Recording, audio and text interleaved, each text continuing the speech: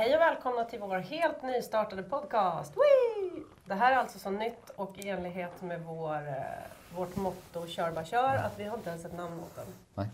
Jag tror på Story Kid Talks. Vad tror du om det? Ja, det blir säkert bra. Eller Story Talks? Nej, då tycker jag nog Story Kid Talks var bättre. Och hela poängen med den här podcasten är att vi ska fokusera på en fråga. Eller försöka besvara en fråga som vi upplever att vi har eller att marknaden har. Att våra kunder eller potentiella kunder, marknadsförare, kommunikatörer, alla de här som vi försöker boosta i vår tillvaro. Den ska vi försöka besvara. Och dagens fråga är: så får jag publiken att titta klart på min video? Ja. Jag heter Jonna Ekman och jag är marknadschef på StoryKit. Och du är Peder Bonnier, Ja. vd och grundare för StoryKit. Men för alla dessa nya lyssnare, vilka är då StoryKit? Kan inte du dra hisspitchen? Ja, men StoryKit är en plattform som försöker göra upplevelsen att berätta en historia enklare och snabbare. Och mer effektiv. För organisationer och marknadsförare och kommunikatörer. Egentligen i alla typer av sammanhang. Ja. Och vi gör det, kan man säga, på 4 sätt. Jag brukar säga att vi gör det på 4 sätt. Vi gör det genom att göra själva produktionen enklare och snabbare. Och tillgänglig för alla som kan skriva en historia men som kanske inte kan animera och klippa och redigera film. Vi försöker ge de här människorna mer insikt, mer data för att kunna fatta rätt beslut i historieberättarprocessen. Vi försöker skapa ett arbetsflöde som gör att saker som traditionellt är svårt med video, lokalisering, översättning, återanvändning, alltså den typen av aktivitet blir mycket lättare. Och vi försöker ge dem kontroll över hur de här filmerna ser ut när de kommer ut. Både liksom visuellt och i linje med deras företags varumärkesriktlinjer. Men också kontroll rent estetiskt över att man får ut en produkt som man kan vara nöjd och stolt över. Så de 4 sakerna gör vi i den här plattformen. Det var en lång hisspitch. Ja, men för mig var den kort. Ja, jag förstår det. Men idag ska vi prata om ett begrepp som är riktigt lattjo lajbans. Retention. Men vad är retention? Ja, men retention kan säkert betyda 1000 olika saker. I det här sammanhanget så när vi pratar om retention i termerna video i sociala medier så pratar vi egentligen om genomtittningsgrad. Det vill säga när någon väl har börjat titta på någonting, när någon har satt igång en ström. Hur beter sig den publiken över så att säga, filmens speltid eller videons speltid. Så liksom, rimligtvis så har man 100% retention under filmens första sekund. För att då är alla kvar som har börjat titta på den här filmen. Och sen sjunker den där ut med liksom, speltiden enligt något särskilt mönster. Tills speltiden så att säga, är slut och människorna har försvunnit. Och varför är retention viktigt överhuvudtaget att bry sig om? Ja, men alltså, man kan ju tänka sig att om man har gjort en film att man vill att folk ska se den till slut. Det är väl en rimlig antagande. Jag tycker om och har egentligen alltid tyckt om retention som kvalitetsmått på video för att det någonstans liksom normaliserar för en massa andra saker. Till exempel storlek. Det vill säga, om man tittar på någon annan typ av volymmått som man ju ofta tittar på när det kommer till film, alltså typ antal visningar eller antal kommentarer. Eller vad kan det vara mer? Men kostnad för att distribuera den. Eller reach. CPV, liksom, cost per view, eller reach eller någonting. Så korrelerar ju ofta den typen av mått väldigt kraftigt till ämnet. Det vill säga, har du liksom en nyhet som innebär att Zlatan ska byta lag, så kommer den per liksom, definition få mer visningar än om du har en nyhet om att det just har släppts en ny östeuropeisk antologi över liksom, poesiantologi, liksom, lyrikantologi. Den kommer få mindre views och vara dyrare att distribuera än Zlatan har bestämt sig för att byta lag. Däremot är det inte nödvändigtvis säkert på att den kommer att ha sämre retention. Det vill säga att de människorna som du har fångat med den där filmen, om du berättar den på ett attraktivt sätt, så kan det mycket väl vara så att den publiken vill titta klart på den. Så det blir ett slags liksom, normaliserat kvalitetsmått på hur bra är du på att skriva manus, hur bra är du på att berätta historien på ett sätt som gör att folk vill vara kvar. Så det finns liksom, ja, det är ett bra normaliserat kvalitetsmått, så skulle jag säga. Du brukar säga att du tycker att vi oftast kollar på retention på helt fel sätt. Vad menar du med det? Jag upplever att marknaden ofta utvärderar retention på ett felaktigt sätt. Det vill säga att man tittar på en fast siffra. Så att man tar en film, eller en kampanj, och så ska man fundera på hur gick den här? Och då redovisar man en siffra. Siffran är ofta 90 eller 95% retention. Det vill säga så här, hur många är kvar efter 90% av speltiden har gått eller 95% av speltiden har gått. Och så ser man den enskilda siffran som liksom bra eller dålig. Och man kan säga att så här, på sociala medier så är den siffran ofta ganska låg. Alltså 95% retention är ofta ensiffrig. Det vill säga någonstans mellan 0 och 10%. Som har stannat kvar till slutet. Som har stannat kvar till 95% av speltiden. Det är ju inte så upplyftande. Nej. Kan man ju tycka. Då stirrar man väldigt mycket på den här siffran och så jämför man en massa olika filmer och så tittar man på den där siffran och så försöker man förstå vilken av de här filmerna var bäst genom att titta på den här siffran. Och det tror jag är missledande. Är det ett svenskt ord? Det är vilseledande. Jag tror att man misstar sig om man bara tittar på den siffran. Först brukar jag säga så här, man måste titta på hela kurvan. Man måste se hela liksom, beteendet från att din population, din målgrupp har börjat titta på den här filmen tills att din population har slutat titta på den här filmen och vad som har hänt hela vägen där igenom. Och nu pratar vi om sociala medier, inte biofilm. Nej, det gör vi inte. Alltså biofilm är ju liksom, analogin på retention är ju att folk skulle resa sig upp ur stolen och gå. Så det gör ju inte människor. Och det är väl en bra poäng innan vi liksom gräver ner oss i själva retention-kurvan. Att retention är ganska mediespecifikt. I sociala medier då, så är en av faktorerna som man får ha med sig och fundera över, det är ju autostart. Det vill säga att i alla fall nyhetsflödet på Facebook och Instagram så autostartar ju de här videorna. Du har ju så att säga inte valt, det finns ju ingen aktiv handling här. Du har inte tryckt på en play-knapp. Och det gör väl att de kanske skiljer sig något från till exempel YouTube där discovery-mekanismen ser lite annorlunda ut. Och ju ofta är sökt. Så att, så det får man ju också förhålla sig till lite när man tittar på retention. Som jag tittar på retention så bryter jag ner kurvan i liksom 3 ganska distinkta faser. Så först har vi den här fasen som beror ganska mycket på autostart. Och så att normalt sett på sociala medier så ser man ett väldigt kraftigt retention-dropp under de första 10% av din film. Procent här är lite vanskligt att tala om för att det här droppet är ju mer sekunder skulle jag säga. De första någonstans liksom 3-6 sekunderna av en film så ser vi ett ganska stort dropp. Och det droppet kan vara signifikant. Det kan liksom vara 30% av dina tittare. Det där kallar jag för, eller vi kallar det för liksom ett targeting drop. Det vill säga att skälet till att folk försvinner om de här första 10 sekunderna eller 6 sekunderna eller vad det nu är, men liksom i början av din film, det är för att de inte är intresserade av det som finns i filmen. De har inte bett om det, de har inte startat det, det har dykt upp i deras flöde och de har sagt så här: nej tack, det här är inte för mig. Jag scrollar vidare. Och det kan man ju se på olika sätt, det droppet.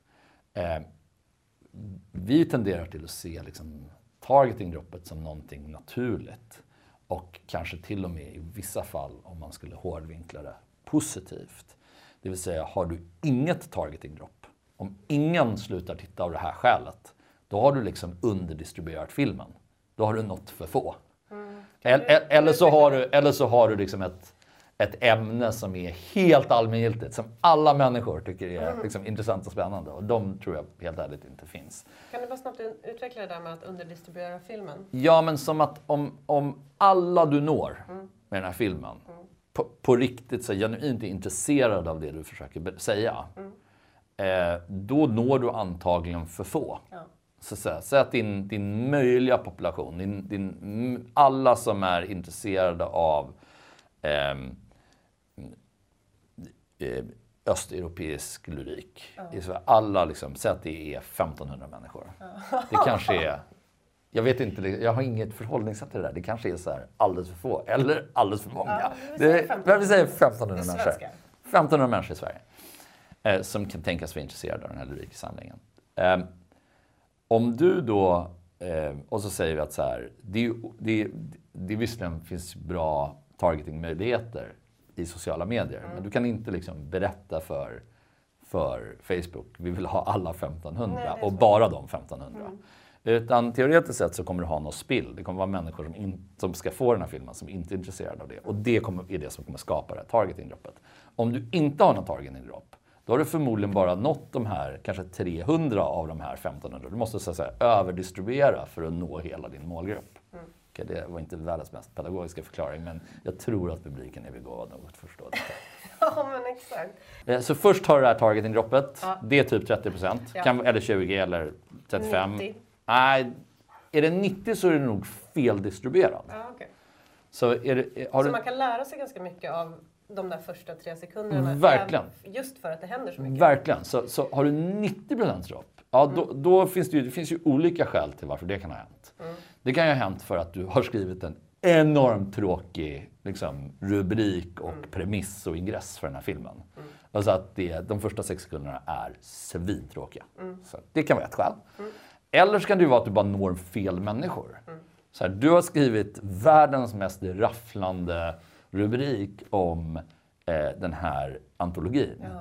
Men du träffar bara människor som är intresserade av amerikansk lyrik. Inte en enda människa som är intresserad av östeuropeisk lyrik. Det är nog inte så dålig.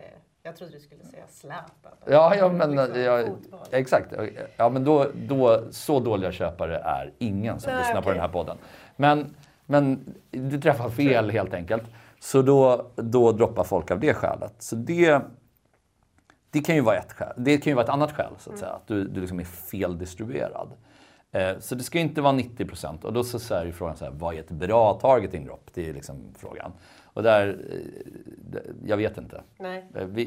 Jag hoppas att vi över tid i StoryKit ska kunna skapa referensdata där vi kan säga att så här, för den här storyn så är det här ett bra targeting-dropp.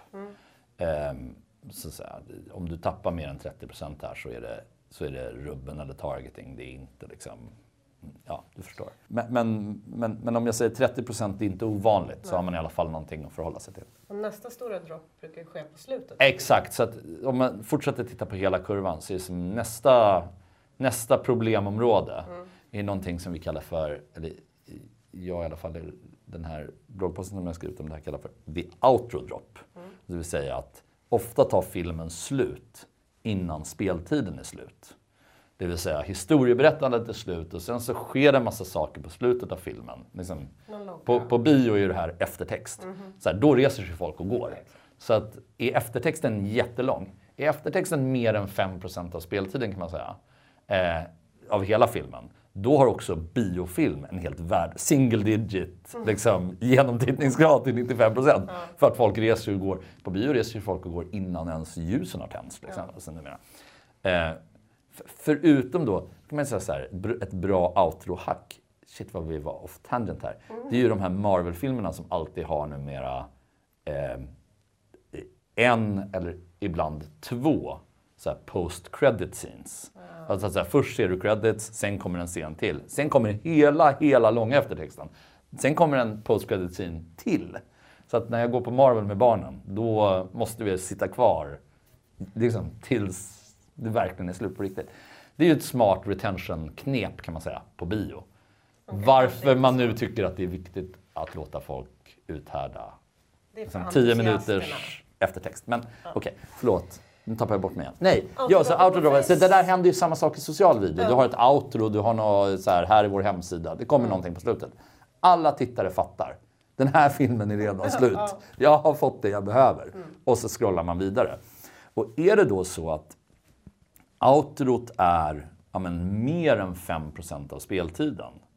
Vilket ju i en 1 minuters video betyder 3 sekunder. Och outrot är ofta liksom 3 sekunder eller längre skulle jag säga. Då kommer ju det kraftigt påverka din 95% retention. För folk kollar liksom inte på outron så. Vilket man kan ju ha stor empati med. Men man kanske ändå vill ha sitt outro. För det är en viktig del av vår branding eller messaging eller vad det nu är. Och då att sitta och stirra sig blind på den där siffran, den blir ju helt vilseledande. För det hade ju ingenting med det du försökte berätta att göra.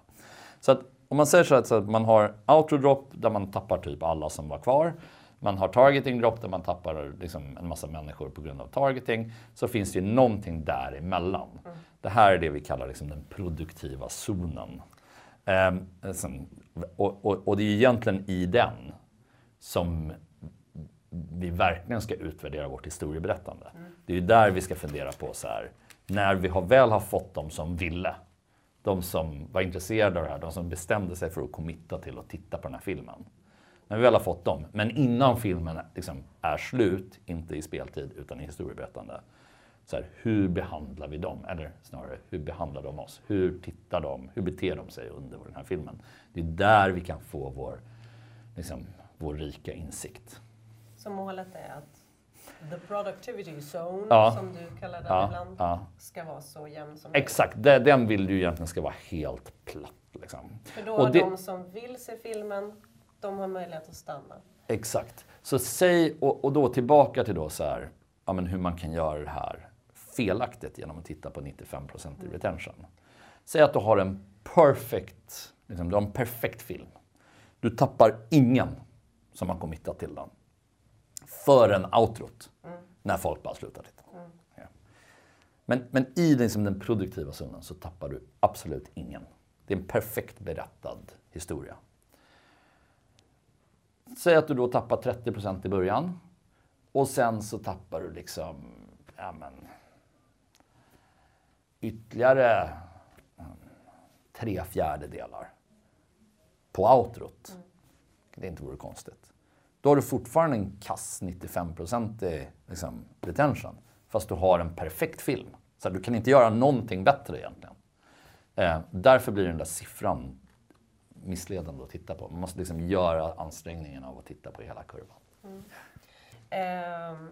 Det händer ju både att man själv tänker men också att annonsörer säger det. Att så här, men i och med att det är ett så stort dropp så tidigt kan vi inte lägga logga och CTAR och allt det som är viktigt för säljet tidigt. Skulle du säga att det är ett felaktigt sätt att tänka? Inte eller? Om det är bra för historien. Jag tror så här, om du så att säga kan sälja CTA bara med sig själv, då kanske inte, då är frågan varför vad det andra behövs för ur ett slags kommersiellt syfte. Men jag tror att min åsikt är ju att du berättar ju den här historien om något skäl. Det finns ju något skäl att historien behövs. Och i väldigt en ren krass kommersiell mening så är det ju för att det här CTA ska betyda något. För att att det måste finnas en kontext, för annars förstår man inte vad det är bra för. Så kan du sälja det här på pris och produkt eller på en packshot och ett pris, då är det nog så du ska göra det. Jag kan ju säga att väldigt, väldigt många av våra användare, alltså våra kunder och användare i StoryKit, där är det väldigt mycket av det materialet som inte har en sån kommersiell CTA. Ladda hem, klicka här, kom och köp. Utan att det är själva storyn som är the messaging. Men det finns ju en poäng här som är större, tror jag, i din fråga, som är så här: gör inte filmen längre än du behöver. Så. Och det är väl i allra högsta, det är väl sant i alla medier. Vi har alla suttit igenom en 3 timmars film som kunde varit 1,5. Så att det är väl sant i alla medier. Det är väl kanske extra sant i den här typen av medier där beteendet är så ephemeral. Där man ju gör det här på busshållplatsen eller det är också en av de vanligaste frågorna som jag får när jag är ute och föreläser, just där, hur lång ska min video vara? Exakt. Och då ger man alltid det högst otillfredsställande svaret, det beror på. Ja, eller så lång som det behövs, vara. brukar jag säga. Så här, inte längre, Nej. men gärna inte kortare heller. Exakt.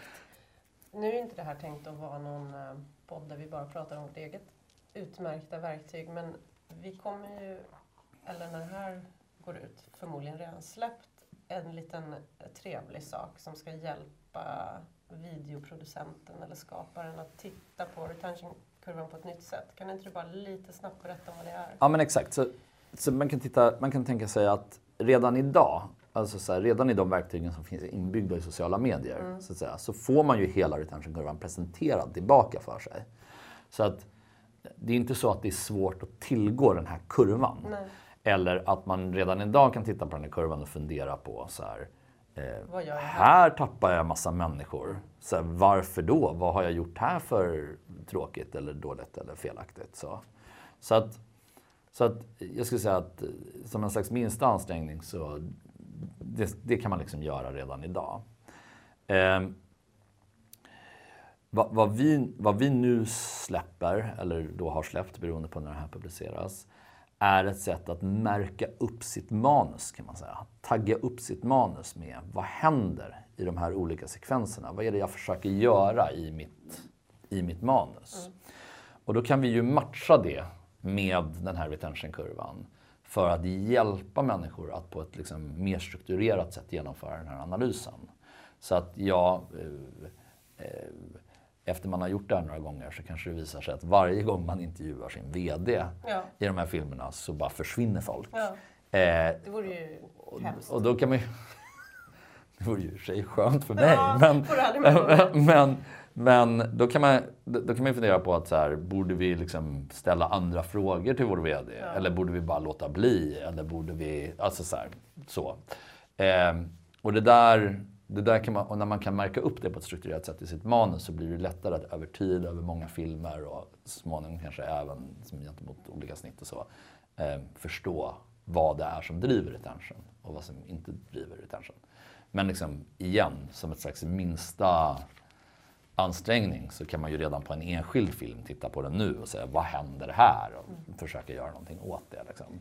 Så det vi släpper nu kommer visserligen, tror jag, göra den processen radikalt enklare och väldigt, väldigt mycket mer strukturerad.